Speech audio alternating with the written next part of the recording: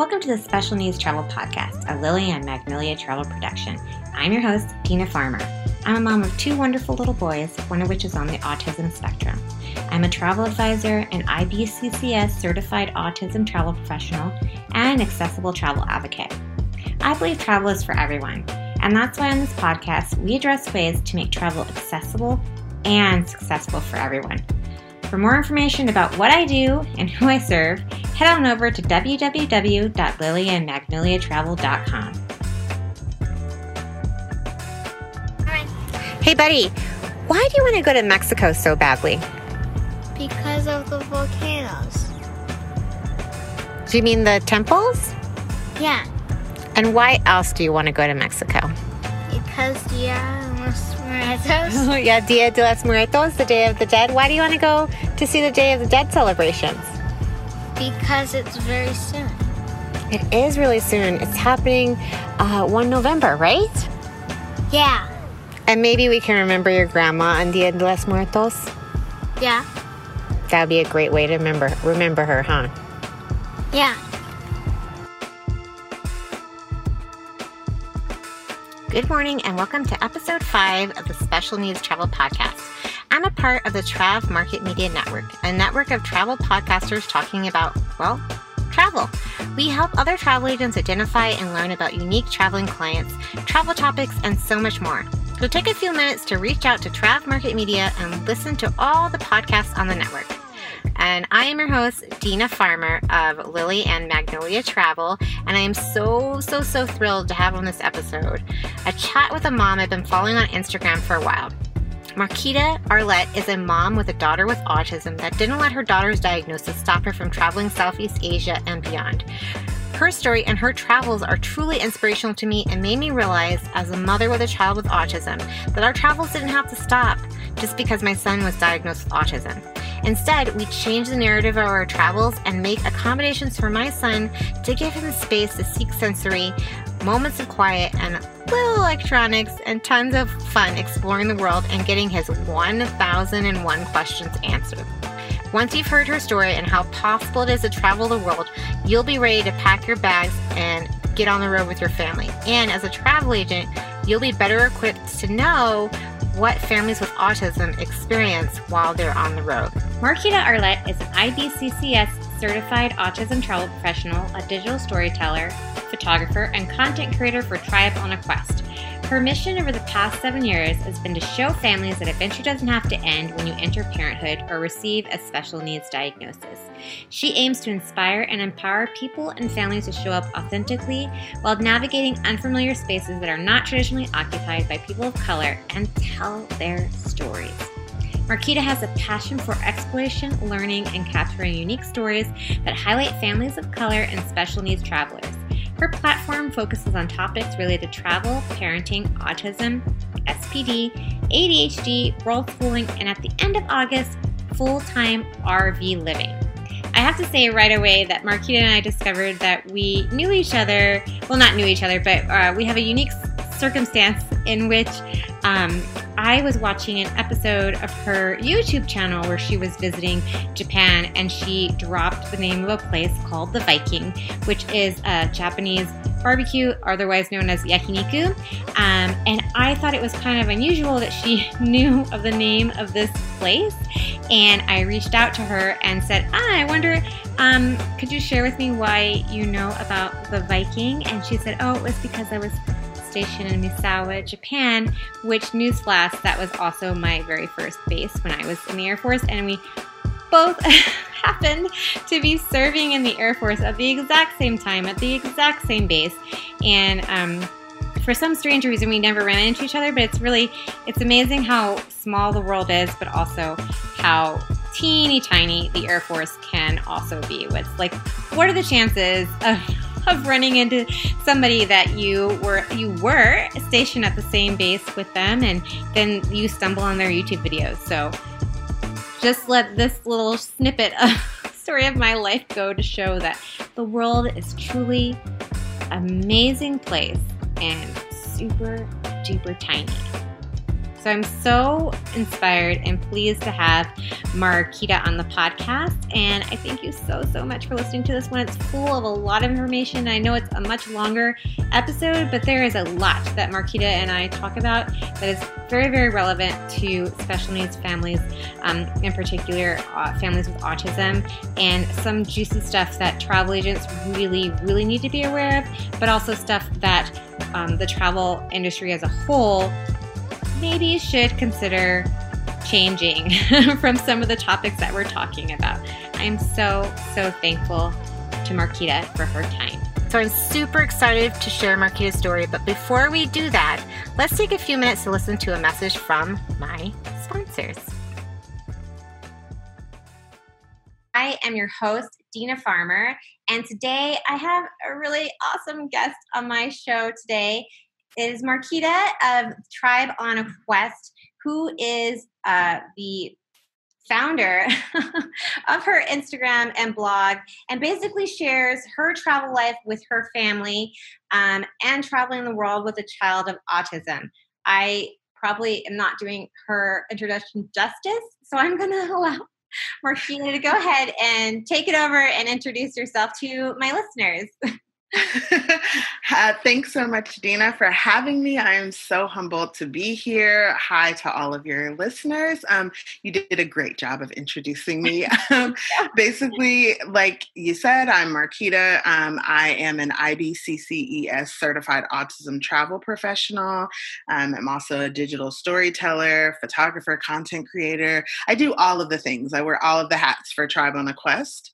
And we started this platform or started sharing our journey because as a new family, I felt like so many people feel like you travel and then you have kids, or you have kids and then you wait to travel once you're retired. And I really wanted to show people that you can travel, like your adventure doesn't have to end because you become a parent. But then on top of that, because your child has a special needs diagnosis, it shouldn't mean that you have to be confined to your home and you can't experience travel. And so that is my goal, is to inspire and empower people to show up authentically, and particularly for families of color, for them to really show up and to tell their stories. So that is so, and we were talking a little bit before this we started recording, and I wanted to dive in a little bit more about what we were talking about, which is what inspired you to decide to start traveling with your family, as well as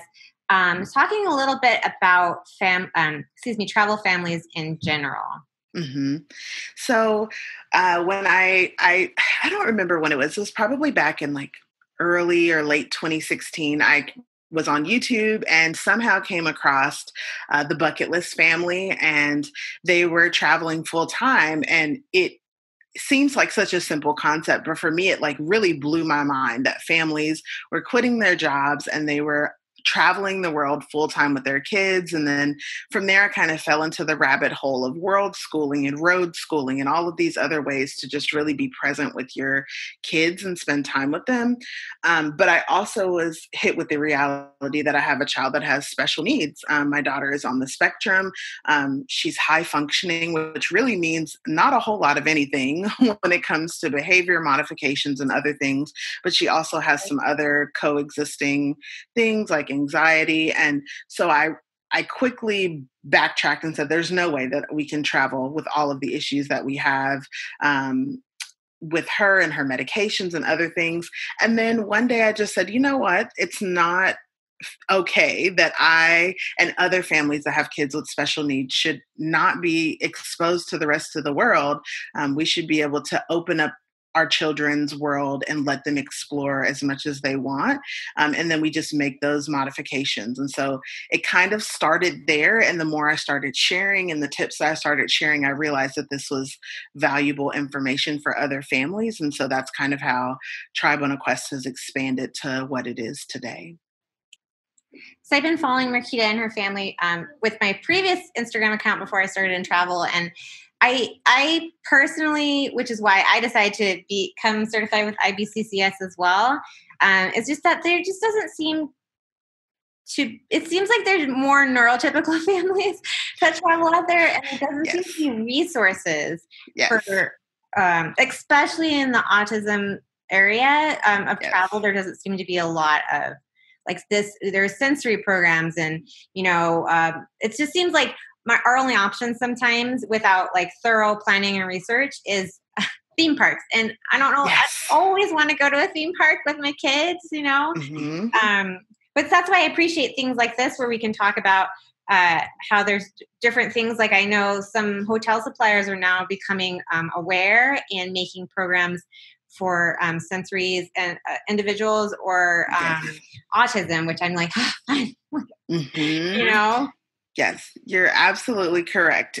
When we started, I mean, it's only been a couple of years. We started our full-time travel journey in 2017, but even since then, it's been really refreshing and gives me hope for the future, for what special needs and autism travel will look like, because you're right.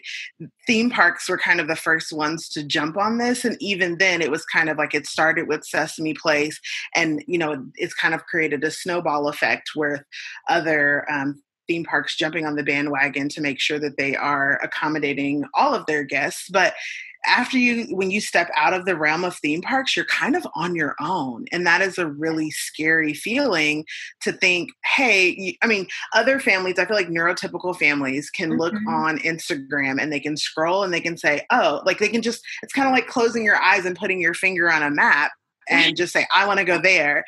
And you can just, for the most part, you can go there if you like have the financial means. That's like the biggest barrier, I think, for most people is financial means. But when you look at the intersections, particularly for my family, we are a Black queer family with a child with special needs. And so that like closing our eyes and putting our finger on a map just doesn't exist. There's so much research that's required. And then even when we're like boots on the ground, I still have to be kind of hyper vigilant to know what it is that I need to be doing to make sure that my daughter's needs are completely being met and that we're not having meltdowns in the middle of Shibuya, which is something that's happened. I've been there. Oh my God. We were just talking about too how we were actually stationed in Japan at the same time, which is so funny. Or at the same days, actually. But like we recently took a trip as well to Tokyo, and my son had a meltdown in the middle of the crossroads in Shibuya, and I was just like, I got to get him out of the middle of the road. Right. Right. Because Shibuya moves so fast. First, you're going to get ran over. And then as soon as the crosswalks are done, then the traffic is going. So it's crazy. There's something about Shibuya that apparently causes meltdown. Don't go there if you have a child. Don't go there. Exactly. Don't go there. Stay away from Shibuya, please. But then it's like funny when we went to Meiji Jinja, like he was totally fine. Like he was just calm. He wanted to wash everybody's hands before they went. He did it for like 20 minutes, and I was like, you know what? I don't have anywhere to be, so why not? Yes, I think that's the beauty of being able to travel full time and versus like on a vacation, because you don't have anywhere to be. And so I think when we were talking offline before, you were talking about the differences between slow travel and fast travel. And I think if I could do things over again, I would travel so much slower. I felt like we were trying to cram in so much at one time that it was difficult for her, but also it was harder to have those moments of like, we don't have anywhere to be, but I kind of structured it like a vacation. So we did have places to be. But I had to learn how to relinquish that control because, our kids don't do well with transitions. And so when they're in the groove and they're enjoying the most innocent parts of the vacation, sometimes you have to just step back and take a breath and just let them have that. Because, it's not just about you when you're traveling as an entire family. So, and I feel like that's something that when we first started traveling, I definitely lost sight of, was like, we got to go here, we got to go there. And it's like, but he has special needs, and he needs more time to experience things. And like, if I plan, of course I'm going to plan stuff differently for my own clients, but if I plan 1 or 2 activities a day, I feel like we have accomplished so much, Yes. Yes. Mm-hmm. But then I was going to say that you also have, not only are you a Black woman, but then you're queer, and then you have a child with autism. So already, all 3 of those challenges make it so difficult to go out and see the world because some places aren't accepting of LGBTQ, Yes. and then some places are not safe for Black people to travel, and then some places also don't have accommodations for special needs. So it's like, how do you get out in the world, So it is really a juggling act. That's probably one of the most asked questions that I get because people see all of the places that I've been and they say, well, how do you determine where you're going to go? And so a lot of it is based on budget. I tell a lot of my clients and, friends, once you're out of the States, it's a whole lot easier to move around. It's that first sticker shock of just getting off of the US soil. And then after that, in Europe, you can ride the train or other things. But I have to really figure out where it is that we're going. And then I start diving into Facebook groups and Googling, and I kind of do it in layers. And so the first thing is that when someone looks at me, they see that I'm a Black woman. So it doesn't matter any other identity that I have. At the end of the day, they see that I'm Black first. Right. I also have children that are fair skinned. And so I have to take that into consideration. Am I going to be perceived as the nanny or other things? So I kind of... Yes. Mm-hmm. So I'll go into a really good friend of mine, Karen Akpan. She is also a Black mama, and her family travels full time, and she runs the group Black Kids Do Travel. And so they're usually the first place that I go is that I'll just Google I'll just enter the destination to the search box of that group and see what other experiences that other Black families have had there. If I can't find anything there, then I have other travel groups. There's a Black travel movement group, and then there's Black moms on the go or wandering moms. There's all these other groups that I'm in that I just start digging through there. And from that point, I can get also ideas for activities and start building my itinerary. Once I start doing that, then I start figuring out, okay, what things are realistic for my daughter and her abilities and her needs. And from there, then I have to build an itinerary. There's no just really winging it for us. I have to have some kind of structure or the whole thing will fall apart on the road. That totally makes sense. And I just honed in on what you said about your daughters being light skinned because my my little boys both look very Filipino. So I get that. I feel like I get that question constantly on the road, which is oh, are you babysitting them? Oh, yes. I birthed those 2 children. Thank you very much. I can't control genetics. Exactly. Yes. We got that a lot in Southeastern Asian countries to the point of, you see in Black travel groups and they're people were staring at me constantly in Asia or in China. And we got that, but we also, those who could communicate would say, so at the time I was married, I'm now divorced and single, but at the time I was traveling with my partner. And so you have these 2 Black women that are both visibly Black, and then you have these 2 super light-skinned children. And so she has blue eyes.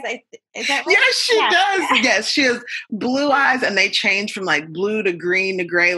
And so she definitely they look like me, but they don't really look like me. And so we would get people that are are you the nanny? And I'm no, these are my, I spent good money to have these children be brought into the world.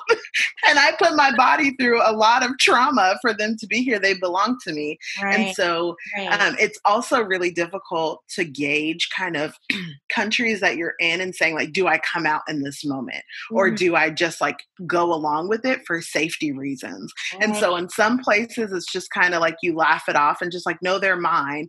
And then some people will delve even farther and be oh, well, their father must be, they'll insert some ethnicity or their father. And I'm no, they're not like, and so it's kind of like some people on the trip were very persistent. We got it a lot in Malaysia. Oh, really? Yes. Oh, And it was wow. very interesting. We were sitting in a restaurant and it was almost like we call it the fishbowl effect. Like everyone in the restaurant, it kind of stopped eating and it felt like we were in a zoo as they just kind of watched us.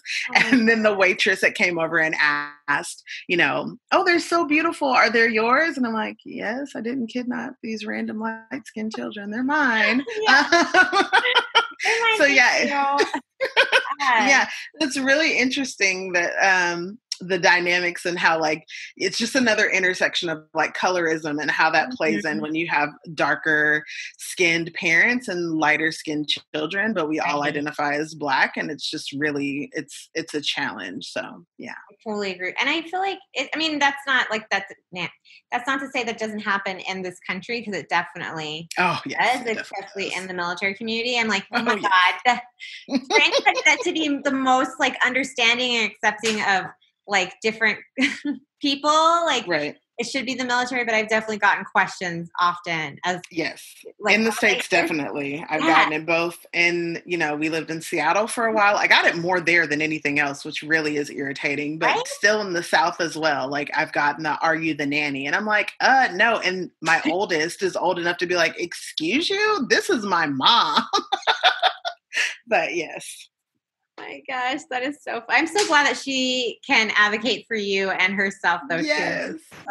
That's like I feel like when your child, especially one that's high functioning like ours are, then you're like, yes, fine, you can like advocate for yourself. And I'm so glad we got there. I'm so glad.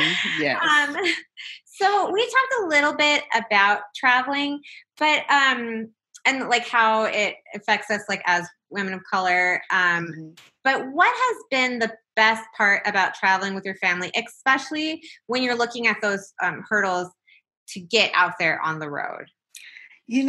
I really feel so blessed that we had the time to travel completely full time, because I feel like I had a unique opportunity to really get to know my little humans.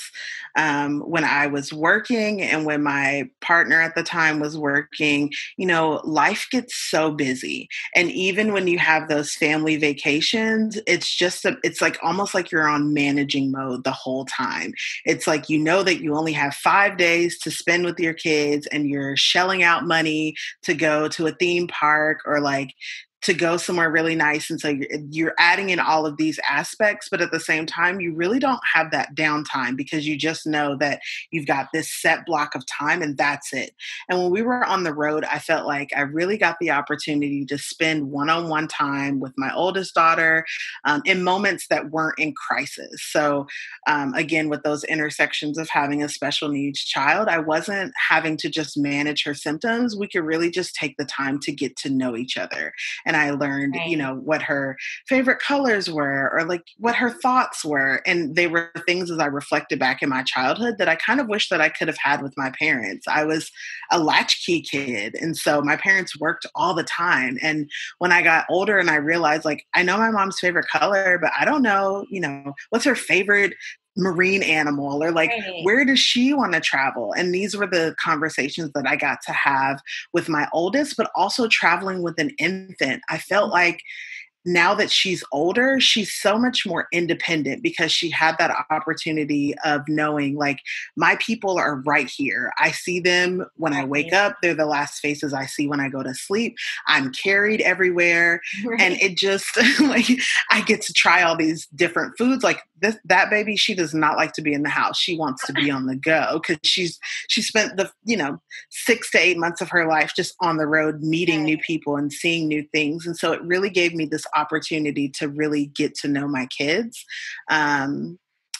If I could do it all over again, no shade to my ex-partner. She knows I feel this way. I wish that I could have done it with, in a loving like relationship, because I think that I could have also had that opportunity to get to know my partner in a different way. But, one day that will happen. But in terms of the kids, it was really nice to get to experience these things. And I don't think it wasn't the big things. It was, in Paris, yes, you have the Eiffel Tower that's there, but it would be like the little things of like watching the kids run around in front of the Eiffel Tower, like doing kids stuff in these amazing places that they just, like, they could care less that it was the Eiffel Tower. They were just being kids and enjoying that. And those are the memories that make my heart smile versus like, I've gone to all of these places. It's really just, I was able to be present and in the moment with them. Yeah. I love that. And I can sympathize about the partner thing for sure. Mm-hmm. But I think that's one of my favorite things. Hold on. There's an airplane flying over my house.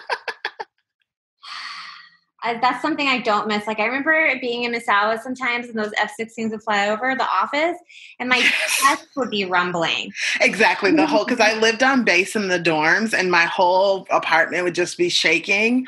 And I'm like, while they're flying sorties, I'm like, can we not? It's like, this is terrible. Exactly.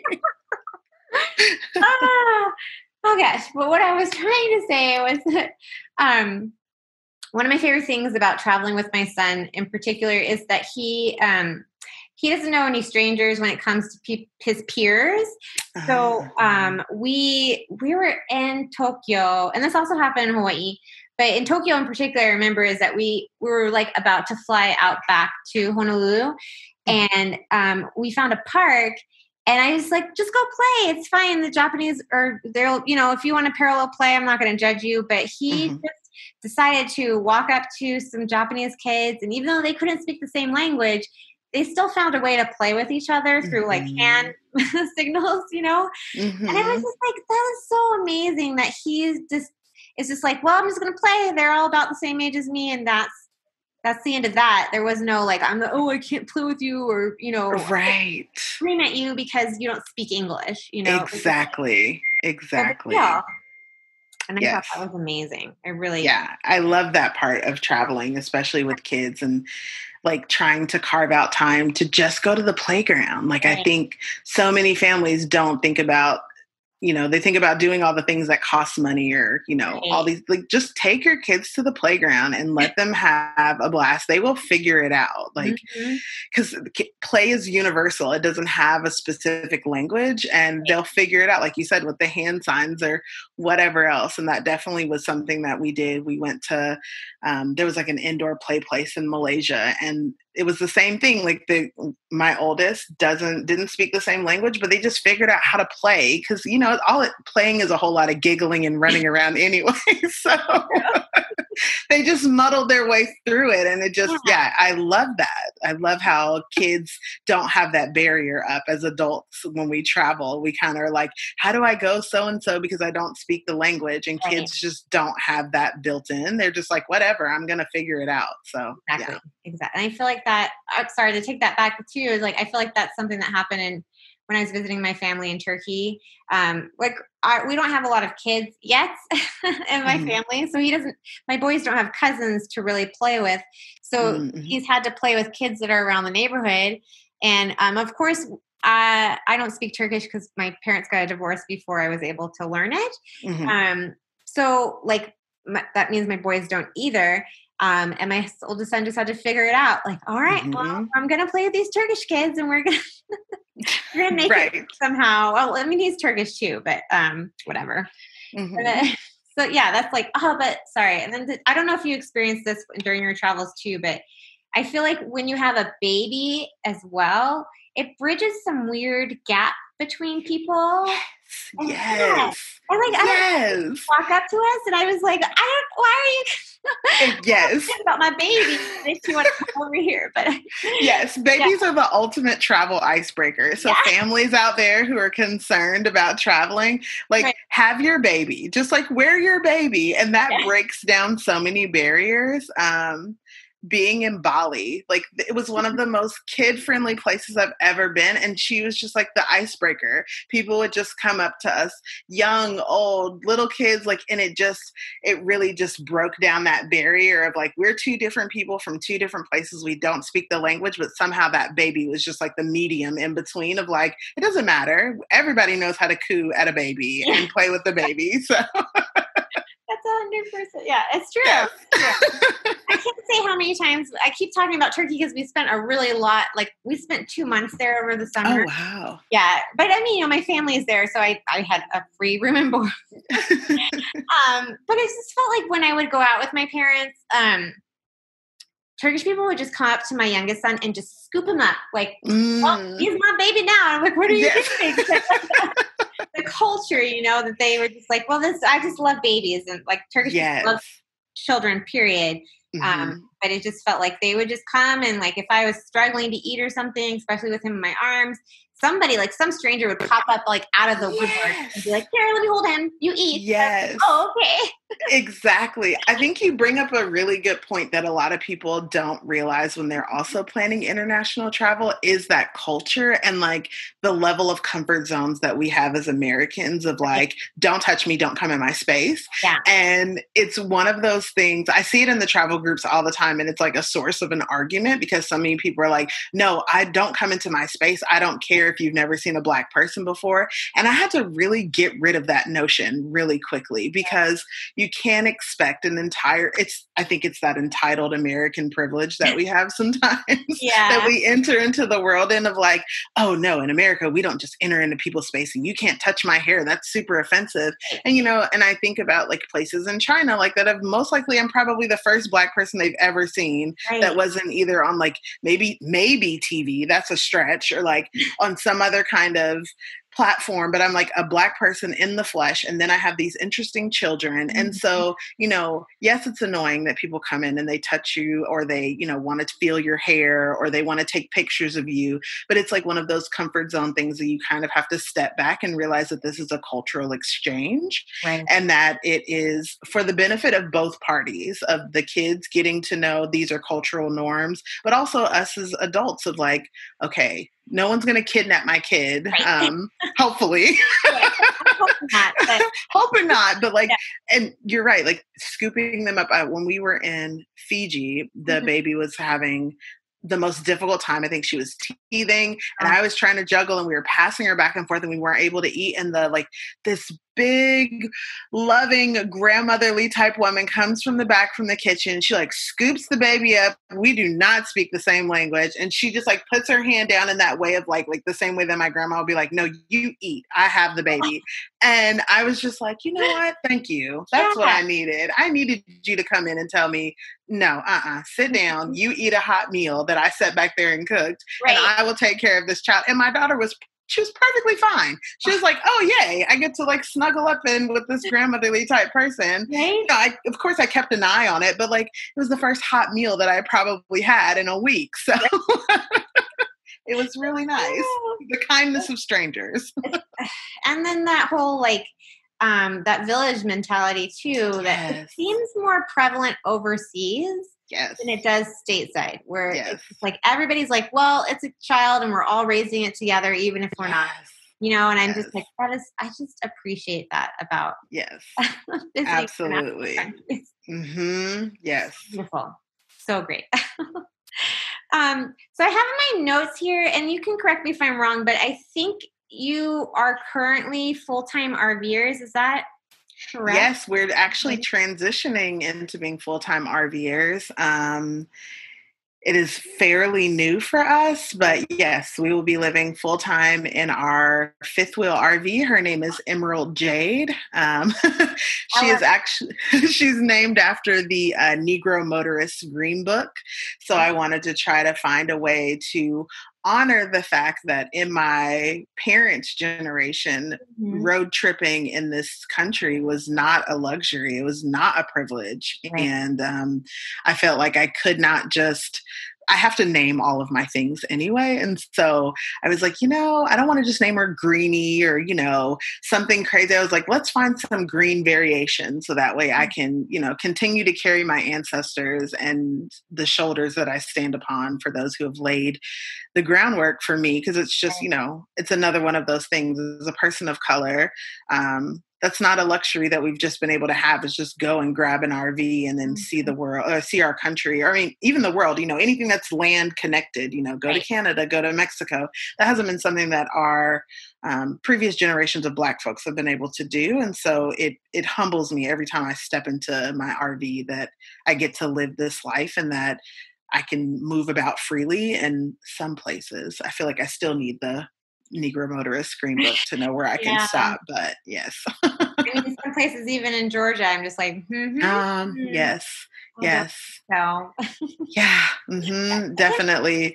In the South, I don't know where I should stop. And, it's crazy that the term sundown town still applies to a lot of places in this country. And it's something that people just I don't even think they recognize it, and they take it for granted that you can't just stop and get gas anywhere. And you can't let your tank get below a half a tank when you're road tripping, because you don't want to end up somewhere that you end up, in a really awful situation, because it's still scary out there. So very scary. And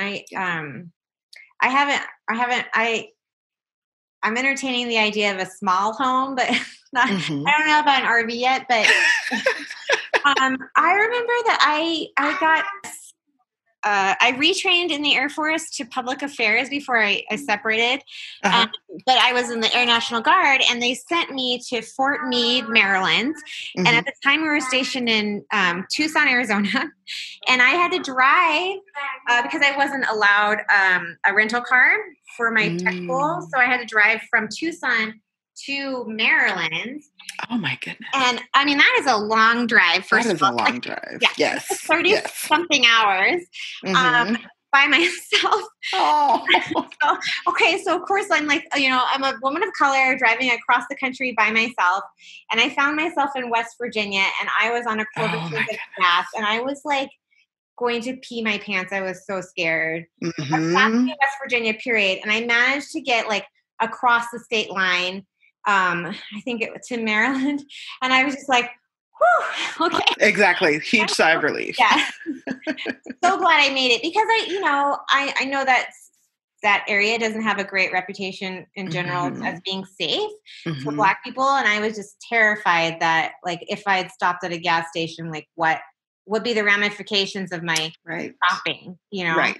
Exactly. So scary. And it shouldn't be that way, but it shouldn't. But yes, even in 2020, that is the reality. And I think that, to back up a little bit to like family travel, I think a lot of family travel is focused very much on like international travel. And I think that it kind of is a disservice that we overlook domestic travel. Because of those implications as being a family of color, or as people of color in general, that, road tripping, so many people you hear of like, I'm just going to get in the car and road trip. And it's, as folks of color, we don't have that. We need to know where it is for us to stop. And I see it even now, because I think due to COVID, that is going to become our new way of traveling, is road tripping. And I've started to see a lot of people being like, where can I stop? Where can I not stop? And it makes me sad. I mean, it makes me happy that there are spaces that people can ask these questions, but it also makes me very sad that we have not come very far from the Negro Motorist Green Book, that like, that book was needed to know, where can you get gas? Where can you stop? Where can you not stop? Where should you just keep on pushing, even if you're tired? And here we are in 2020, and we just need really an abridged, updated version of that, in that same book for Black folks and folks of color who are trying to travel in this country. And that's just sad. My next question is a little bit negative, and then we're going to bring it back up. Sure. Good stuff. So as an international traveler, so it's a combination question. What has been your least favorite place to visit, / where have you felt the most unsafe while traveling in the world, or like country wise, I should say? So and this is going to break my heart to say it, because I don't know that I've ever shared it out loud. So as a Black queer woman, one of the most places that I felt unsafe was unfortunately in Africa. Really? Yes, we did not travel as a family. I am in a previous life or my other career. I was a doula and a trained midwife, and I was going to Uganda to do a birth doula training there. Right. And I remember having to really go back in the closet to the point that my other counterparts that I was traveling with, like they knew that I was queer. They knew at the time that I had a partner. And I was like, you cannot say anything about my partner. And if I Right. mention anything about a spouse, I'm going to use male pronouns because at the time there was all of the news coverage about killing the gays and that it was going to be, punishable by death. And that terrified me. Even being someone, the majority of people, I'm straight passing.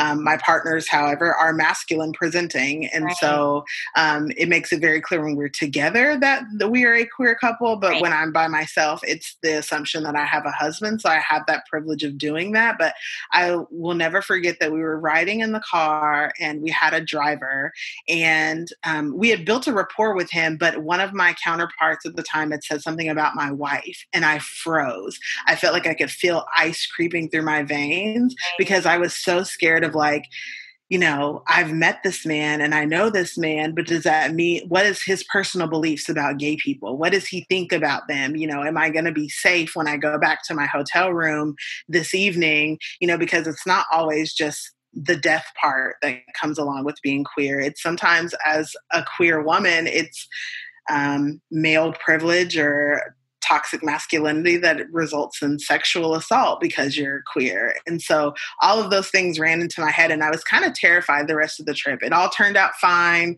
Nothing was an issue, but that's probably been the most scared that I've ever been. And I solo travel a lot. And it was just because of that one piece. In terms of places that I don't like, I've actually really liked everywhere.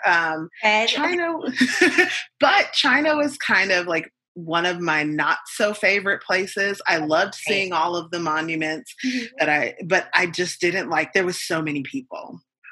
And as an American, there's just no personal space. And we're so used to having our personal space. And there was just so many people and, the running everywhere and like for lines and like it was very overwhelming for all of us. Like it just was a lot in the picture taking and the touching. We had to take a whole day to just be in our hotel room and just like so that we could recover from that. All and the just touching, right? Exactly. All the touching and the touching of the hair. And like, as a black woman with really long locks, my first reflex when someone reaches for my hand, it's almost like a karate chop, like, whoa, no, don't touch my hair. And like, and my daughters even sing like the Solange "Don't Touch My Hair" song. Like that is our mantra. So to go to a place and that like not be a thing and they don't understand it and it's not out of malice, it literally is out of curiosity. It just was too much though. Like, and just the overcrowdedness. But aside from that, I think pretty much everywhere else. Oh, I didn't like Bangkok. I don't think I'll ever go back there. I haven't been to Thailand personally yet, but you've got to go. I know someday. Yes. But yeah, Bangkok was my least favorite. And I've heard that it's one of those cities that you either absolutely love it or you absolutely hate it. And I'm one of those people that just absolutely hated it. So That's so funny. Well, my son has a running list of places in the world we have to travel to. And that's not there. It's not on his list yet, but like Mexico for some reason is at the top of his list. Ooh. So he wants to go to he wants to see any of the ruins. He's like, any of them will do. I just want to see one of them. I'm like, all right, I'll figure it out. But yeah. I tell him to take me with him because it's at the top of my list too. Yeah. He's been dying. So like we used to homeschool, and then when he was diagnosed with autism, I was like, wow, this is why it's been so hard. So I put him in public school after that so he could get services that he needs, even though I know that TRICARE supplies us, thank goodness, with services. But during our lessons, we would always talk about like traveling the world in our geography lessons, and he would just like zero in on Mexico. And that was his thing. I want to go to Mexico. I want to go see these ruins or, whatever. I don't know what it is about Mexico. And he's like obsessed with Dia de los Muertos. So like that, yeah, he's always like, he wants to celebrate it so he can remember my mom. And it's really cute. And I'm like, I'm so glad that you've like latched on to something like this. And it's really important to you. I just have to figure out how to get to Mexico, which I know I can do, but not right now. No, not right now. Maybe later on when he's older. Later on, yes. Mm-hmm. Gosh. And I wanted to say I can sympathize about the hair thing too, because I haven't been to China yet either. But in Japan, we definitely experienced the crowding because there's lots of people in Tokyo. Like, oh my yes, goodness. There's so many people. But then, like, I remember we were at Tokyo Disney Sea. And I speak a little bit of Japanese because I took some classes while I was stationed in Misawa. And so this woman was in line with us and she asked me a question. And I responded in Japanese. And then, like, of course, she started asking more questions and more questions, worse questions. And she was like, is this your son? It's like, yes. And then she just, like, reached out and, like, just started playing with his hair. And he just looked at her like, WTF, lady, what's going on? And I was just flabbergasted that she just reached out and like started like just like her fingers were like in his hair, in his legs. And my skin was crawling and I was like, I don't know what to do, but I know that she was she wasn't being malicious, like you said. Right. But it's just so shocking. It is shocking because it's just, there's no, like, can I or anything. You're right. It's literally just like reaching in and just grabbing and touching and feeling. Right. And, I think we have that experience with hair, but also with skin, because I think that there's like a misconception that maybe brown skin feels different or looks different. Thank goodness no one licked me. Like, no, we don't taste like chocolate. No, I mean, like, I know that there's all these probably misconceptions. So yes, like definitely like the sneak touch that you'll get of like people wanting to see what your skin feels like, but touching of the hair. And then, like you said, the kids like wanting to scoop them up. It just, it definitely panics my mama bear. And so like, oh my gosh, I'm touching my kid. Like, exactly. Like, oh my gosh, I don't know what to do with this situation right now. Exactly. How can I not be how can I not be the only American that they've met and that this is not a negative experience, but also stop touching my child? Right. I don't know. I wish I had the answer, but yeah. Oh my gosh. So, where has been your favorite place in the world to travel? Oh my goodness. I get this question a lot too. And honestly, it's a tie. I've turned it into a 3-way tie, but I keep shifting things out. So, Japan will always and forever live at the top of my list. Like I'm biased, after we've both lived there, we know the magic of it. And like Misawa is so much different than Tokyo, but then it's so much different from, the other places in Japan. I feel like there's just so many different climates and cultural nuances in different parts of Japan. And I just love it so much. I'm always saying, if someone wants to give me a job in Japan, like, please just give me one. I would love to just live there full time as an expat. So Japan is at the top of the list, but then it kind of branches off into my second two are Thailand and recently Iceland. Like my mom and I we only got to spend 4 days there, but we spent 4 days road tripping through Iceland. And it was just one of the most beautiful countries I've ever been to. Yeah. And the people were just so kind. And it was super expensive, but I loved it there. And I cannot wait to get back and visit again once life goes back to quote unquote normal. Right. So. I think you have a YouTube video up of your 4-day journey there. I do. So yes. If you have a moment after this episode, go check that out because it was really cool to watch. Her mom touched everything in one of the grocery stores. She really was. You have no idea how much I had to edit out. I'm like, can you stop? Can you stop touching everything in the store? Can you not want to buy everything in the store? Yes, she wanted to take everything home. And I'm like, look, ma'am, you have to declare these things after a certain amount. Can you stop? You don't have that. First of Yeah, all. exactly. But that's okay. I equally annoyed her. The video that just came out this past weekend, I talk about how I stopped at every single horse that I saw.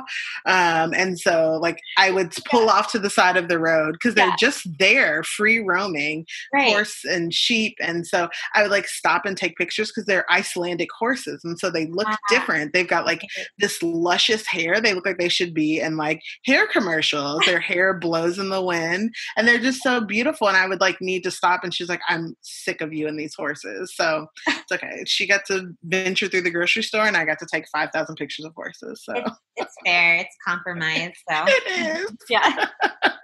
Oh my gosh, it's so funny. So now that we're going to move a little bit more to talking about autism. Okay. So do you have any tips about a family that wants to get on the road with their child with autism? Yes. My first advice is to really start small and start slow. Okay. So, pre-COVID, so let's say that you're listening to this in COVID, we figured it out. So, like, COVID is not an issue. I would recommend getting on Google Flights and putting in a flight pretty much to anywhere. Like, don't dump a bunch of money into this first trip.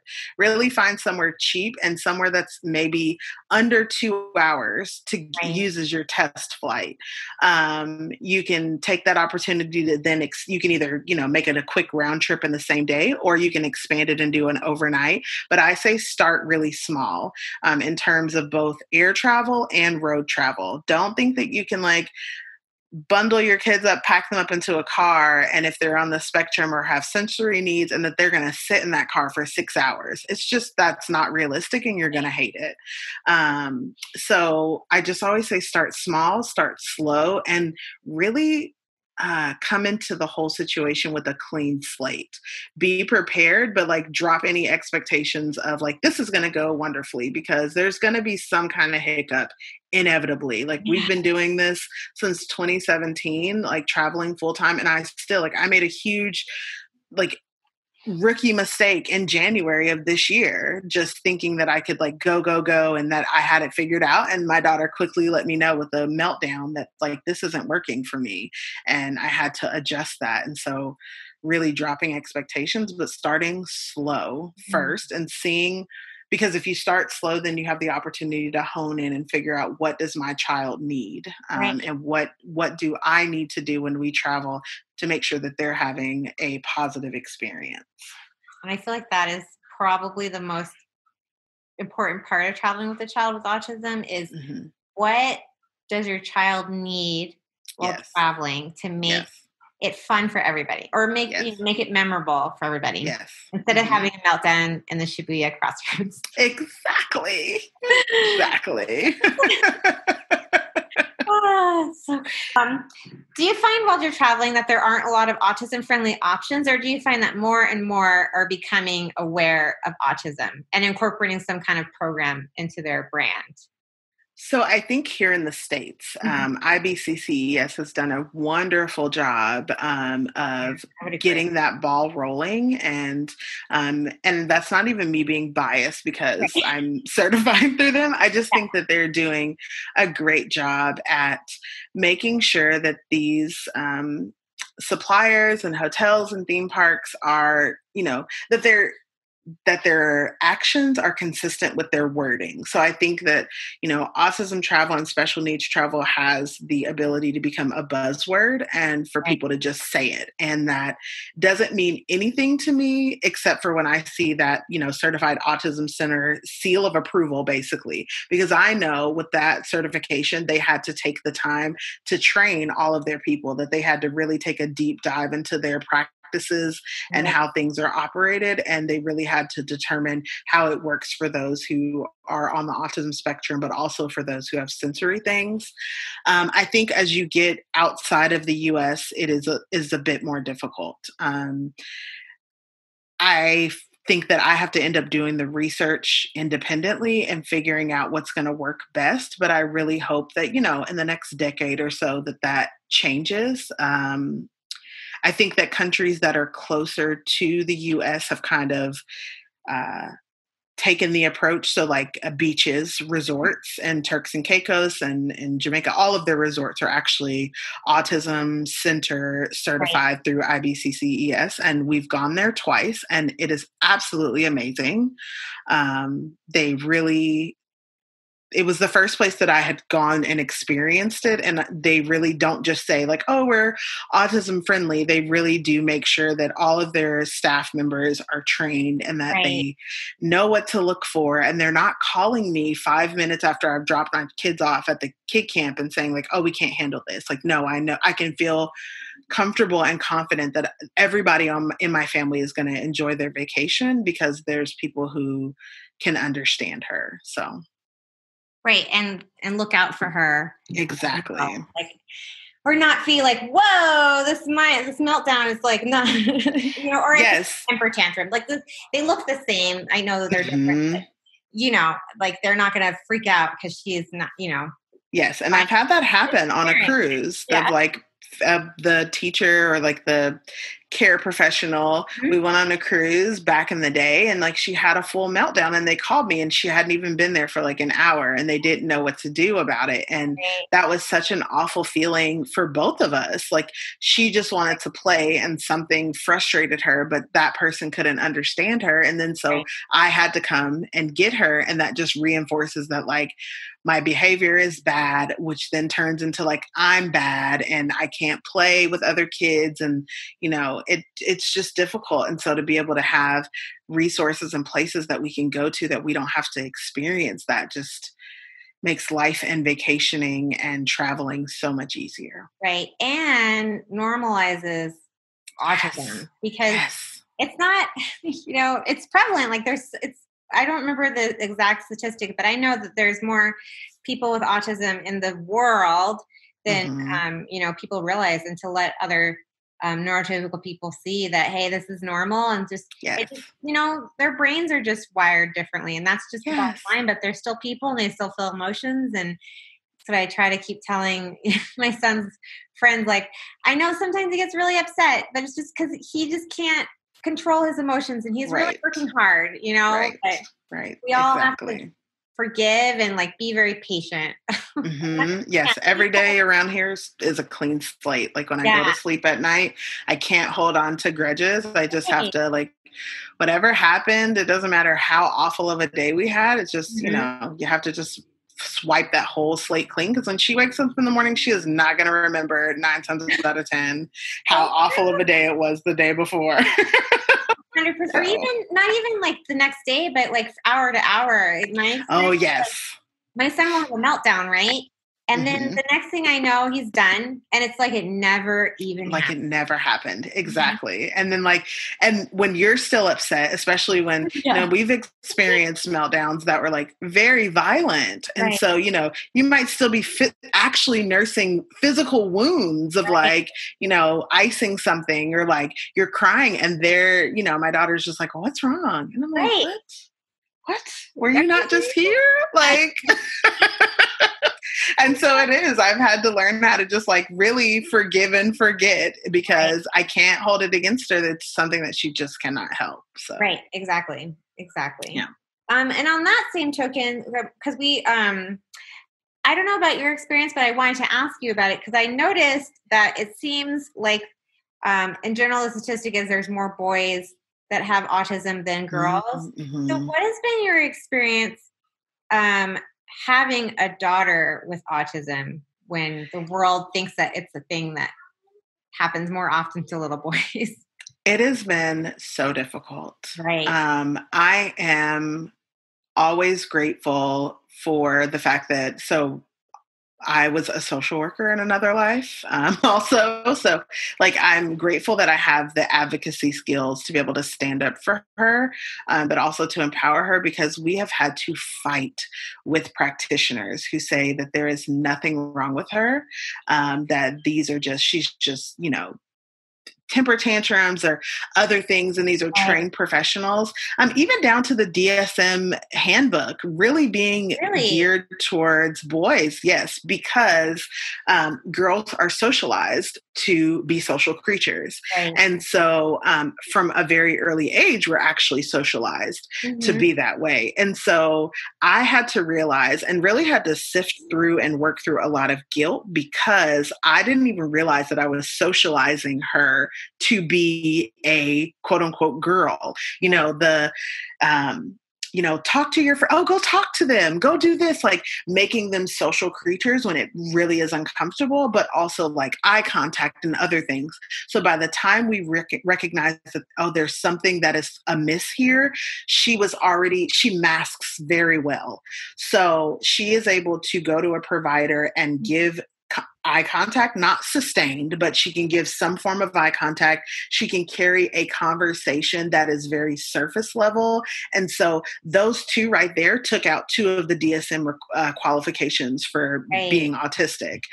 No eye contact and very poor social skills and conversations was, one of the things that are required. And so we've gotten a lot of like, oh no, that's not what this is. It's all of these other things, and having to really fight for it. And unfortunately also having to like film her in these meltdowns in order to show providers, because unless she trusts you, she is not going to show that side of herself. And the older she gets, the more that she kind of censors herself and tries to like bottle it all up. And then she just like unleashes it when she's home and she knows that she's safe. And so it has been a very long and hard journey to advocate for her in terms of healthcare, benefits for like medications, and also adding in again the intersections of being a family of color and our concerns not being taken seriously, and that she's just acting out, or she's just doing this, and honestly seeing the school to prison pipeline be very much present even in like a kindergarten classroom was terrifying for me. Yes. And with special needs kids. And then I think about how many families don't have the tools or the voice to advocate for their children, and how many kids that are labeled as troubled or juvenile delinquents, but no, really, they just needed someone to recognize that they were struggling and they needed help. And which I agree, that's so frustrating, especially when you're the parent and you're looking at your child and you're like, I can't believe that nobody believes me when I say that these things are happening. Yes. Yes. And I'm not talking like the TRICARE system by any means, but I've been begging for some kind of review for my son since he was 3, and he didn't get diagnosed until he was 8. That sounds very similar to our experience with, having to really advocate for it and really like, please, someone listen to me. And it's so helpless when you see your child struggling and like, you want to give your child the world, and then you can't because you're fighting against the system that is saying no, like, no, we're not going to cover that. We've spent thousands and thousands of dollars on testing independently because insurance is like, we're not going to cover that. Or like medication, we're not going to cover that. She's 5. There's no reason why she needs these medicines. And I'm like, but you're not here when she has zero impulse control or when she's having violent meltdowns.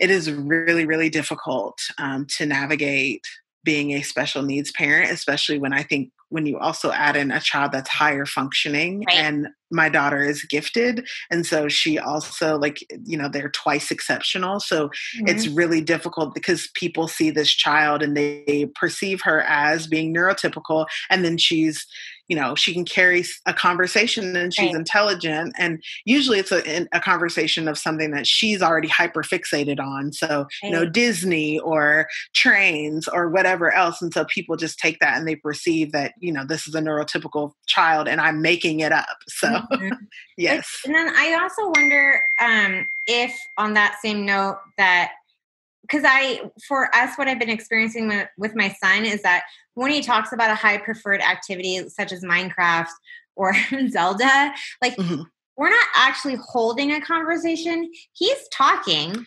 Yes. but I'm not talking with him. I'm not allowed to respond either. And I think that when you say that, Marquita, like people are saying like, oh yeah, she's talking about Disney. Yes, she's talking to you. But you're not really there. Yeah. You could be here or not. Like she's going to talk about it, period. Yeah. Yes. She could talk. Exactly. She could talk to the wall about it. And because the wall is at least not interrupting her thoughts. Because when you try to have that back and forth conversation, it just is not happening. It's really a string of facts that sounds like a conversation. Or let me show you this, but I really don't want you to say anything. I just want you to listen to me while I talk. And when you interrupt me, you really irritate me. So stop talking to me. Yes. Or I think that's our big thing. Like my son will definitely talk about Minecraft for like, and if I let him, it'll be for hours. And I'm just like, oh my God, I'm mentally drained from listening to you talk about things like I really don't understand. Yes. But there's that, and then there's the questions where he's asking me questions, but he's not actually looking for an answer. He's just doing it to talk. And it's like, I think that you're observing that like a quote unquote conversation is happening here. Yes. It's not two-sided. Exactly. And I think that's the difficult part about social interactions and making friends and, just interacting with adults is that they don't understand of what they're seeing appears to be social interaction and conversation, but it is not. And so frequently I'm having to explain to her the societal and social norms of what a conversation looks like. I'm really talking to the air. I should be talking to the wall because it's not going to shift and change, but I try to explain to her, like, this is how a conversation goes. You say something and I say something back and you actually listen. But there's that listening component is sometimes, for a lot of the time, is just not present. And so it's just them having a conversation with themselves and you're just present for that conversation. So I think that's the really big issue, especially like it's a little, and I'm not trying to like downplay anything, but it just seems like it's a little bit easier when the child is lower functioning that people are like, oh yeah, I can obviously see that. Yes, I agree. Because it's almost like invisible disabilities. I feel like it almost higher functioning. And I think I see in like the different autism support groups for parents, a lot of people feel a type of way about the designation between higher functioning and lower functioning. And I can see that, but at the same time, I think it's because it comes sometimes from a perspective of parents that may have a child that is not as higher functioning and making it a distinction of like who's better. I think it actually is a disservice to both.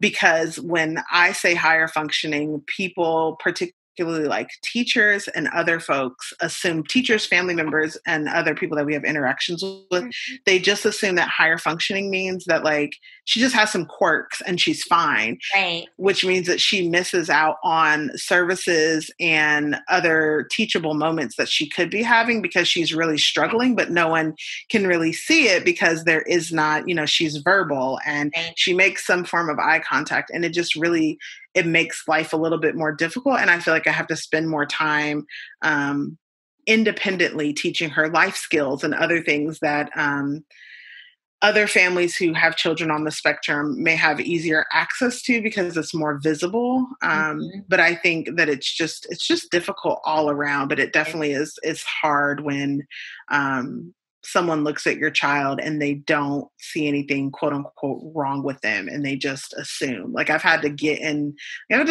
on some teachers quite often. I'm like, just because you think that there's nothing wrong with, like, lest I remind you that she is on the spectrum, and like the way that you're expecting her to do X, Y, or Z, you need to reframe that because she is on the spectrum, and that means that it's going to require for you to redo some things and change things up. So yeah, it is difficult navigating the world of autism, and especially when you have other coexisting disorders like ADHD, which she has, and severe anxiety, and it's not as cut and dry as the DSM would like to make it look. I know, and they're all so like I love that quote from IBCCS. I in the training I got that quote, which is like, if you met a person with autism, you met one person with autism. Exactly. You know, it's like, yeah, both of our children are high functioning, but your daughter definitely, you know, she's got ADHD. My son has ADHD. Great, they have the same like diagnosis, but that doesn't mean that we go through the same things every day. Right. Exactly. Exactly. And I see that a lot play out in support groups of like, all of us have the same, our kids have the same disability, but like the way that it presents and people just like the blanket statement of like, oh, it's everyone exhibits these behaviors. And I think that that's the problem with the DSM and with diagnostic tools, is that, you know, you've met, like you said, you've met one person with autism. You can't use one generalization for an entire group of people because they're all so different. Just like humans, period. So, yeah. I mean, we have different likes and needs. Like, I mean, maybe you like something different about Disney, and I'm like, oh, that sucks. Like, you know, right? Exactly. Very, very different. We both love Disney, but it's just different. We're different in our experiences are different, and so yes, 100%. And speaking about Disney, I definitely wanted to talk. I have been to the international parks, but again, when my son was diagnosed was after we'd already gone. So I know that, did you go to Tokyo Disneyland as well? Yes, we have actually been to every Disney park in the entire world. So what then has been your experience as far as the DAS goes at those parks? Yes. So the DAS, first of all, that's one of the reasons why I am hardcore Disney and will always be. Like the magic alone, you know, that I can feel like an 8-year-old when I'm walking down Main Street, that is its own thing. But how wonderful they have been in terms of the DAS pass and how the cast members just treat my daughter. I'm getting choked up. It's just Disney is the place that we can go and I can completely let my guard down. I don't have to worry about, I just don't have to worry about it. So the DAS pass, both in domestic and international parks, is pretty much the same. We've experienced a few variations. I think in Hong Kong Disneyland, theirs was a little bit different. They actually required paperwork and other things, but and then there's some differences, but overall the DAS pass in all of the parks works on the same system of a return time. And I just love the blessing of a return time. If my Space Mountain, the park level is at an 8 and it's 196-minute wait. We walk up to the people, we get a return time, and we go do something else for 196 minutes. I don't have to stand in line with her because her waiting turns into irritability, which turns into anger, which then by the time we're at the front ready to get on the ride, we're in meltdown phase and she's not having a good time. Yeah. So it just is a blessing to have the DAS pass to be able to just calm down and like go eat. And our Disney experience is just very different from most people's Disney experiences. And it is a small silver lining of having a child that can access the DAS pass. So true. And you know, I think, I mean, my son has the same issue as far as that goes, is that, well, his blanket statement is, I'm bored. And that's my cue. Like, oh my gosh, we have to get him out of this line right now. Yeah. If we don't, the meltdown is coming in like 15 minutes. So, you know, and then I always feel like they get, I don't know about your kids, but I feel like kids in general get like super duper hungry at Disney. Like being able to go and do that return time, like, all right, let's go get a snack. These are snacks. Yes, exactly. Yes, that's what it is. It's like, let's go. And we've gone to Disney so much that we know where the quiet corners are. So it's literally like space, like her favorite ride at Disney World is the Seven Dwarfs Mine Train. And so that wait is always super long. Yeah. And so we'll go get a return time. And then I'm like, okay, great. Let's go grab a snack, or I pack things because she's also really picky. So Right. we'll either like get a snack from the bag, but we'll go find one of our quiet corners, or we'll get on a ride like It's a Small World or the Under the Sea Adventure, because those typically have short waits and they're indoors, they're air conditioned, and they're quiet, and they're her favorite. So we can decompress from the experience of like the crowds and the noise. And it's like it's a sensory break for her. And we can also fill up her belly. And so then when it's time for her to ride her actual favorite ride, then she can enjoy it. And, there's no meltdown. We beat the meltdown before we ever got to it. So, yes, the DAS Pass is wonderful. So what is your favorite, or I guess what should I say is, what's the best parts about the international parks? And I'm saying this as a mom that enjoys the smaller sizes of the parks. Mm-hmm. Because Walt Disney World is huge. Yes. The international parks, I think for a lot of people, they just think that Disney is like a copy and paste. And I think that what I like is the little subtle differences that the international parks have, because unless you're a Disney fanatic and have done the research, you probably don't realize that the Disney parks are owned by different people. Like they just license the name. And so like the Tokyo Disney parks are probably my absolute favorite. But that's because the theming, like you could spend the whole day just walking around Tokyo Disney Sea, just looking at the theming of the land, because it's just so intricate. And they may have, the same Space Mountain is actually different in every single location. Right. So it's like maybe the direction that you go in, or the soundtrack, the onboard soundtrack, or like there's like a Star Wars, it's a Hyperspace Mountain that's in Paris and in Hong Kong. And so it's those little bitty differences that like, I'm like, ooh, yeah. If I've gone to one Disney park, I haven't gone to them all. They're all very different, with a similar experience. Like I've never had. I think I've only encountered one rude cast member in the entire time that I've gone to Disney parks. But that whole kindness and they're just so accommodating and clean, and so it's just nice to have an experience that we can have internationally. But I know that it's going to be the same. That provides a level of comfort and security, especially as a mom who has a kid on the spectrum. So, and if you listen back to episode 7, I talk about my experience with this, and then why we go to Disney often. And that's because unlike other places in the world, Disney is very predictable. Yes. So, yes. Yeah. And I just feel like when you go there, you're like, well, I know exactly what to expect. Yes. I know how to set my child up for success. So hopefully they don't have a meltdown. Unlike when we went to like Tokyo proper and we were walking around Asakusa, I was like, whoops, should have done a little bit more research about that one. But, once he got to light an incense in the, because it's a Buddhist temple. Mm-hmm. He got to light incense, and that was like the highlight of his day. But everything else about Asakusa, he could have just done without. Mm-hmm. Should have done some research, but oh wow. I felt the same way about our like 6-month journey across Japan and Southeast Asia, because I'm like, I should have done a whole lot more research, because she could have definitely done without, or there was things that we did that she could have just done without, because she was just not interested, and I didn't really know how to support her, hence the meltdowns and all kinds of different places.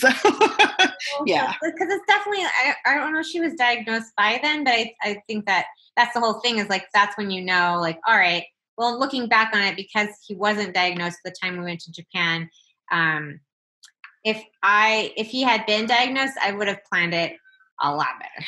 Yes. And that's the same thing for us, was that she, at the time, we had like a soft quote unquote diagnosis, but the primary diagnosis was ADHD. And because she was only, I think she was like 5.5, maybe. Okay. They were not ready to put her on like heavy ADHD medications at the time. And we were like really just trying to like bare bones it. And so that impulse control and the frustration and other things, like if I would have known better back then, I could have planned things differently, like going slower and spending time in places or having days off instead of like feeling like we needed to be going every single day. I would love to redo that trip and be able to plan it better with what I know now.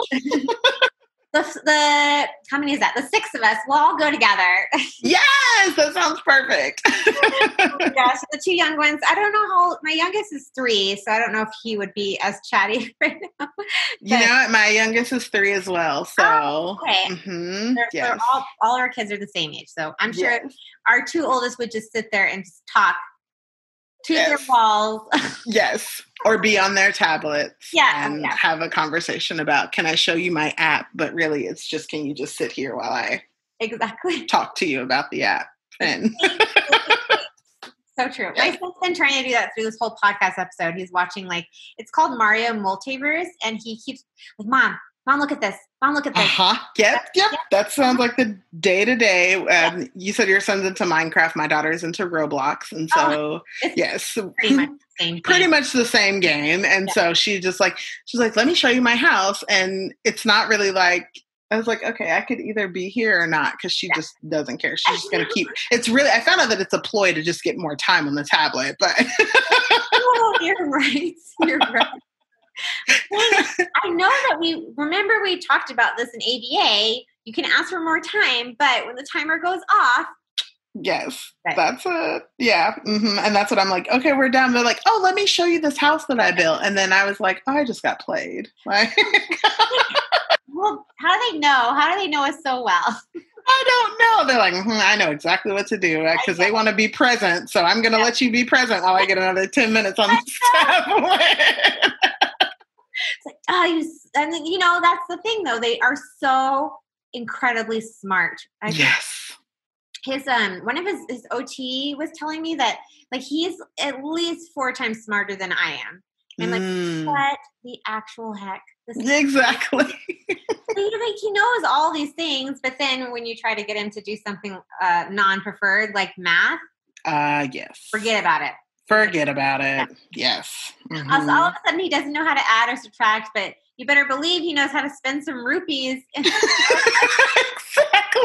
It's the same thing with Roblox. Like, oh, if I take my, I think she has a snow cat. If I take my snow cat, then I get $7, and then I'll have enough to buy this. I'm like, oh, really? Where were those, selective skills? I appreciate this. I really needed to laugh about this because, man, this pandemic, maybe we could talk about that a little bit too, is that I feel like our children are being left behind. Yes, 100%. I am very concerned. I mean, it's been, in general, the pandemic and being on quarantine, and we've been self-quarantining since March 13th. And, as a family traveler, I feel like I have this platform and I have this responsibility. And I actually was just on Instagram this morning and saw a pretty big travel brand. And it was a Black travel brand, just like encouraging traveling and saying people like, well, people can make their own decisions. And I'm just like, no, I just stay home, please. Like, can you please just stay home? Because the rest of us were doing what we're supposed to be doing. And some of us have special needs children who are tired of being in the house. And like, you guys want to go and take pics for the gram. And I just want you to stay home so that we can all take pics for the gram at some point. Like, at least by 2021, I'd like to, I'd really like to leave my house by the winter time. That would be that would be great. I would love to go somewhere at some point soon. So even with RV living, so we're stationary, so we're not going. I know that RVing is probably one of the safest, like if you're gonna travel, RVing is probably the easiest way to do it, but even still, we're stationary. There's like an RV park that's like a RV/mobile home park that's relatively close to my folks. So both of my parents live here in Georgia, and so we got a pad. bad, and we're gonna chill out because I just don't want to take the risk. And so they get a little bit of exposure to go between the two houses in terms of like they get a change of scenery. But yeah, this pandemic has been rough. And for the fall, with like virtual learning and with a lot of services just being cut out, I'm very concerned about regression, not just for my daughter, but for like kids with special needs in general. I think that there was like throwing the baby out with the bathwater of like, oh my gosh, we have to reduce exposure, but at what cost? I think there's a cost of benefit analysis when you think about these things, and the families that are home struggling with their kids that have no supports, no one-to-one care, no speech therapy, no, ABA, and all of those things that, they were getting through the schools or not being able to go into offices. I think that our kids are definitely being left behind. And that is terrifying because I don't see an end to COVID anytime soon. Not and me either. Yeah, where does that leave our families? Right. So, children in general, but especially special needs children, because when this pandemic started, we'd have TRICARE for health insurance, and TRICARE didn't authorize us to have virtual ABA therapy. So we went without for 2.5 months, no ABA. So it's like we started ABA and then they just cut it. And it was like, that's okay. Like, it's not okay for my son because he started making, he's stuck in his extinction phase, which is like, trying to replace one behavior with another. Right. And so like that extinction that he's left on, like he hasn't been able to move until they recently decided that we could do in person, but they still haven't authorized us to do telehealth. Right. Which is crazy because that's what's supposed to be the better option for everyone. Like, as a veteran, I just had the VA call me the other day and they're like, we're limiting the number of people that are coming here. So we're going to do, and it was like for a gynecological appointment. And I was like, I don't know how this is going to work, but okay. They're like, we're doing it on telehealth and because you're not coming into the office, but it's kind of like both with school and with other things in terms of our kids. It's kind of like the entire country is okay with just sacrificing the children. And I just don't. I don't get it either. It's like, how hard is it? Just authorize the telehealth and move on with life. I know. And just say, because I really don't feel safe with my son going back to in-person education. And just I don't either. Can we just do online school? Or I'm going to pull him out and put him in online school because I don't feel safe. Yeah. I would really love for IEPs and 504s to reflect the special needs aspect of our children, so that I can feel like I have some kind of support. Because like I can't be the teacher and the therapist and the OT and I need for people to pivot. If all the rest of us had to pivot, then I need for the healthcare system to also pivot so that our kids are not regressing or being stuck or just going without altogether. Right. I totally agree. Oh my God. I appreciate that. Because I was like, I just need to talk to somebody about this. Because it's getting crazy. So, yes. I just wanted to ask, since we've talked for so long now, is there anything else that you wanted to talk about that I may have missed before I dive into the quick fire questions? No, I think we've covered a lot of it. We really did. Yeah. I really appreciate it. It's been like such a great conversation. It's going to be an awesome episode. I'm so excited. Okay. So let's go ahead and do the quick fire questions and you can answer as long or as short as you would like. Okay. So what country have you enjoyed the food the most? It actually probably isn't a country. It's been Louisiana, New Orleans, my favorite place to eat. Give me all of the beignets and Café du Monde, and give me jambalaya and gumbo and a nice grenade, a hand grenade from off of Bourbon Street, and I'm good to go. So I love beignets. I shouldn't eat them, but I love them. They're so good. Aside from that, Japan, I love, I think we were talking about the post with the, it's escaping my mind, but like the Japanese, it's Japanese barbecue. My brain is losing it, but like the meat on we were talking about what is the place that we both went to? Viking. Yes, when we went to Viking and would just eat meat and like until you get the meat sweats, like until your time was up. Yes. So yeah, Japan is probably the country with the best food for me. Just so my listeners know, the Viking is it's like a Japanese barbecue. Well, I think that's the correct term. It's a barbecue place, and you can buy meat to cook on your hibachi grill.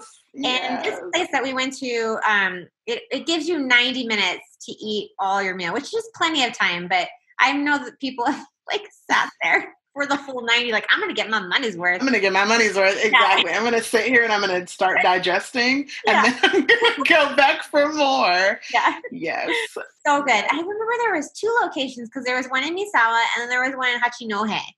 Oh, that's right. Yeah.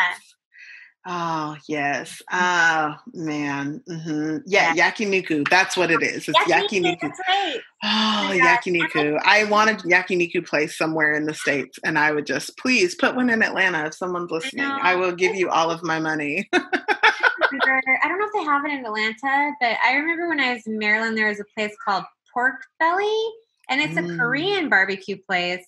It's pretty much like yakiniku, but you don't get to cook your own food. The attendants, it's the same thing in Korea. Like they do the same thing where they cook the food for you, and then you pick your meat off of the grill. But it's the same, like basically. Got you. Like if you can find it, there's some place, or there's a place. It's called Gyukaku, which is a Japanese barbecue place. Oh, that sounds. I don't know if it's a West Coast thing or not, but I remember it in Hawaii and I remember it in California. Oh, yeah, I'm going to have to hunt some down because since I apparently cannot just hop on a plane and go to Japan for yakiniku anytime soon. Silly. Okay, but we're going to tie this back into another food question. So which country did you find that you didn't love their food?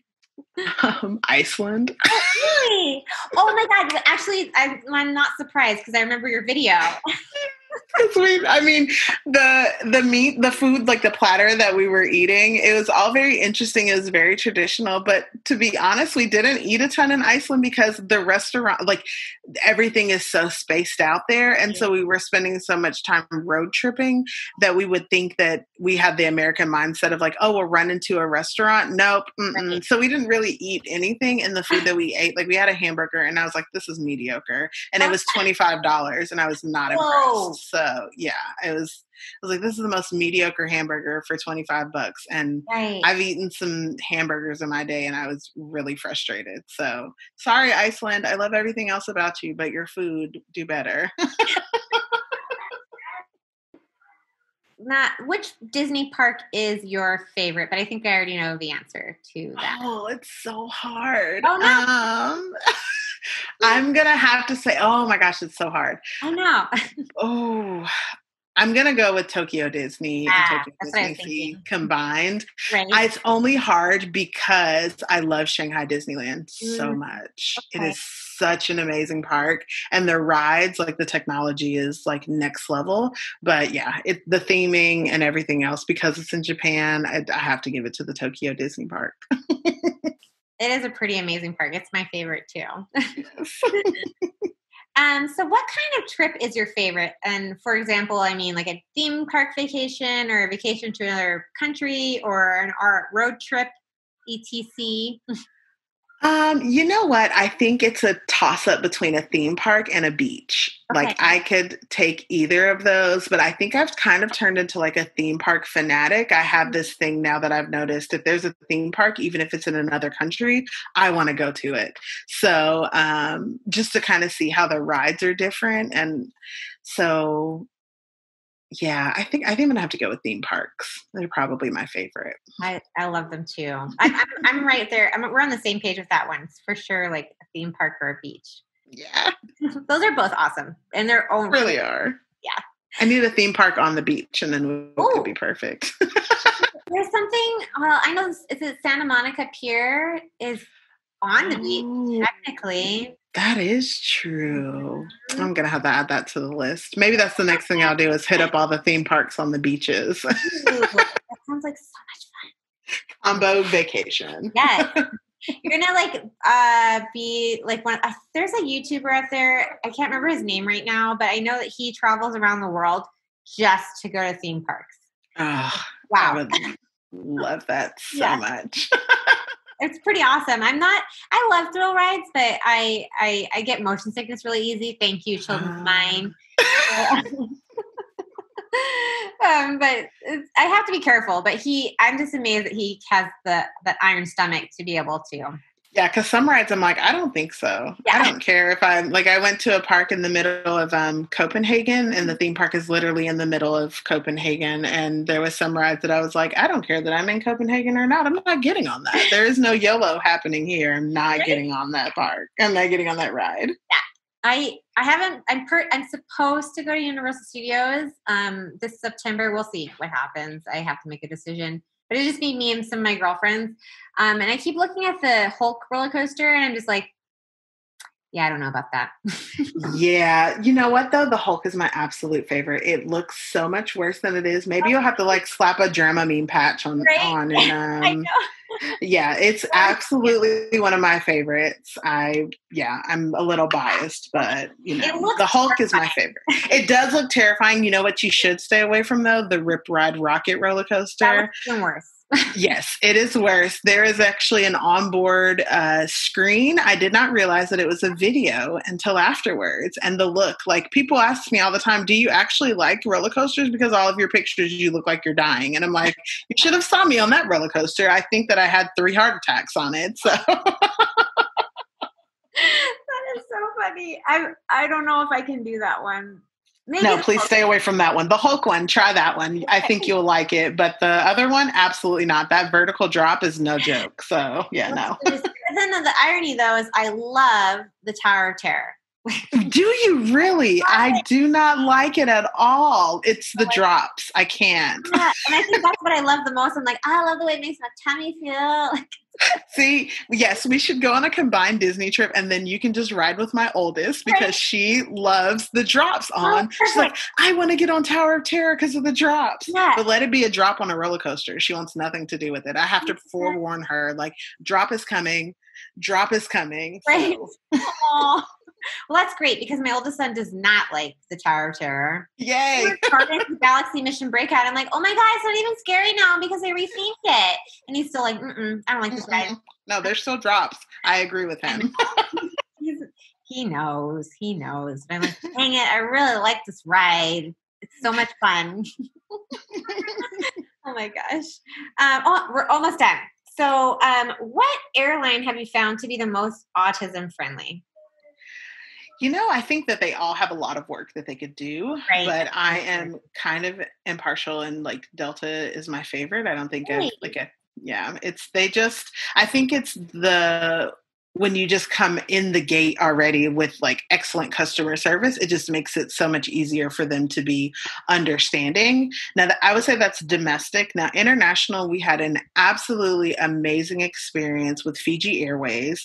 My daughter was actually having a full-blown violent meltdown when we were leaving Samoa, and they were amazing. They were really trying to help and assist us, and I kept saying to myself in my head, please don't call the police. Because I feel like in the States that's a concern of mine of you see this child and they're screaming and, they don't know what they're saying. But I think at the time my daughter was saying you're not my mom. I hate you, blah, blah, blah. And I'm like, please don't call the police. Because she's really just having an issue. And I think that they recognized that we were just parents in distress.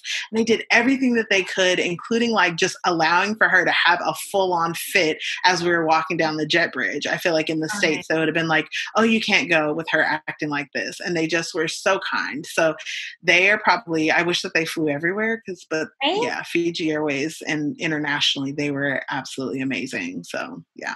Well, when I finally go to Fiji, I will fly with them. Oh my gosh. That's amazing. The secret is to go to Australia and then you can, on your way back in, you can force a stopover, a layover in Fiji, because they stop if you fly on Fiji Airways between Sydney and like Honolulu or Sydney and LA, they can stop in that direction. And so you can force a stop over there. That's how we did it. My last question is, what country do you find to be the most autism friendly? The crazy part is, I think at this point I have to say the US. I think just because of all of the work that is happening in the awareness of special needs travel, and that it deserves a place and a seat at the table. I think that it has been the most accommodating country. And I know that, as IBCCES and other places put things in place, I think we feel more comfortable traveling in the States, knowing that there should be somewhere that's autism certified or autism certified center. So as of right now, it's the US, but I'm really hoping that that spreads and that it continues, like this fire of making things accessible for people of all abilities. I feel like I'm hoping that that is going to be something that happens soon. I really hope so too, because I think as more countries become aware of autism, that this, things will change and shift and make it easier for families. Oh my gosh. So we have talked, I don't know how long, I'll have to check. But this has been amazing. And I'm really appreciative of you coming on the podcast today and talking about all of these issues that I've really wanted to talk about, especially as, a person of color and a mom to a child with autism. And if anybody would like to reach out to you, how would they be able to find you? If you could leave some of your links to your social media, and if you have anything going on. I know with COVID right now, there's not much going on, but if you have anything going on, leave that too. So I'll let you have it before we close out. Awesome. So you can find us anywhere on social media platforms as Tribe on a Quest. Make sure that you put the whole thing, because a tribe called Quest usually pops up first. But I promise we're there, especially on YouTube. But you can find us on Instagram at Tribe on a Quest, YouTube Tribe on a Quest, and Facebook, and also Twitter. Currently, the only thing that we have going on, we're pretty quiet on our social media platforms just because of COVID things, but also the racial unrest that's happening in the country. I want to make sure that my platform is not distracting from the messages that need to be getting transmitted across social media. So we've just been pretty quiet across social media, but hopefully picking back up soon. And once I get some of this content cleared out on my YouTube, the next big thing for us is going to be full-time RV life. So, if you're interested in being in an RV full-time or interested in RV travel, if you just want to see RV travelers of color, then make sure to subscribe and check us out. And please send me messages. I try my best to respond to them. I'm a little behind because #momlife, but I love interacting with my tribe. I don't just use that word loosely. I really do I don't consider them followers. I consider every single person who follows my journey a member of my tribe and of our family. So thank you so much, Dina, for having me. I really appreciate it, and I appreciate your platform, and it has been an honor to be on your podcast today. So thank you. Thank you so much, Marquita. It's been amazing. So I will leave all of her links in the show notes. So if you didn't catch that, then you'll be able to hear that, or be able to click on them in the show notes. Thank you so much, as always, for listening.